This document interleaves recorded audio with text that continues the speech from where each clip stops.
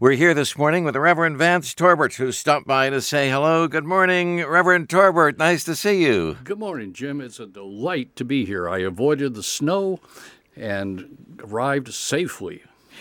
That is a good thing. 60 delays last night. We weren't sure whether everybody would be able to make it here.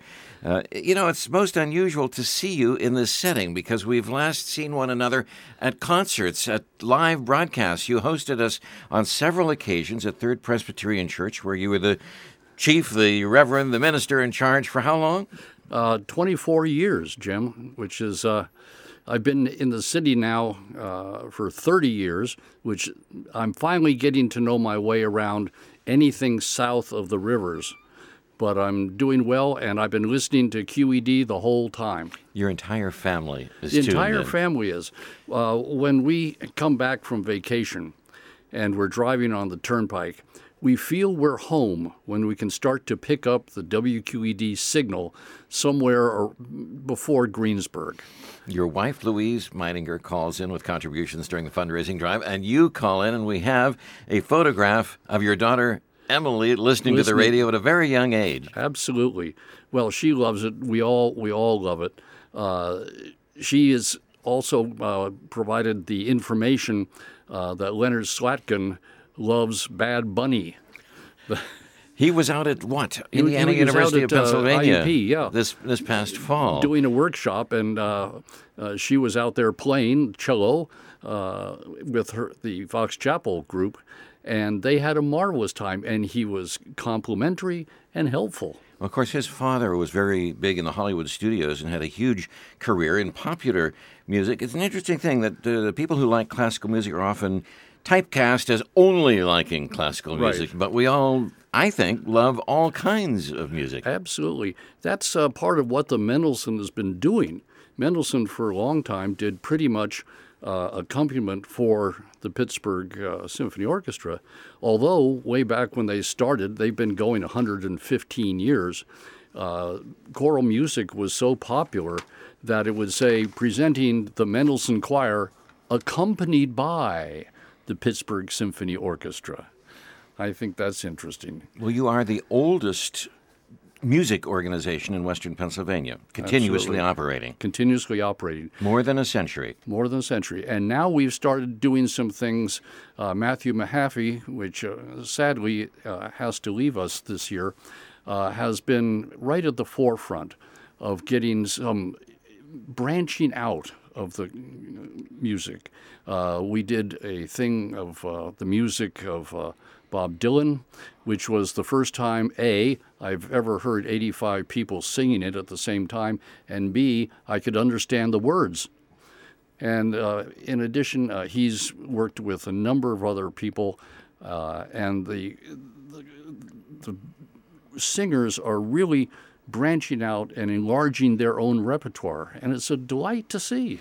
I've enjoyed so many Mendelssohn concerts over the years, and the choir has, as a group, been extremely supportive during our fundraising drives. Robert Page would come in and he would name names. He'd call people out and say, get out your plastic. I know you can do more. We haven't heard from whoever it was. It was a member of the choir that hadn't called in at that time. Oh, but Bob was an absolute institution.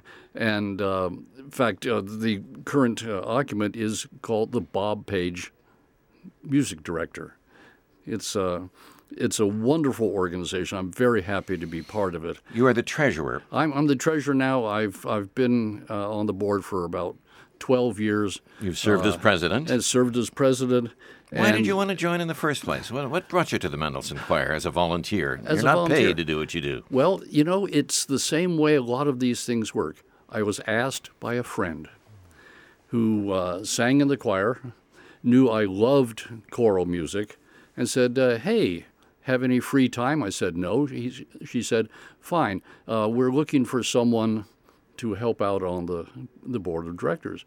And so I said, okay, we'll talk.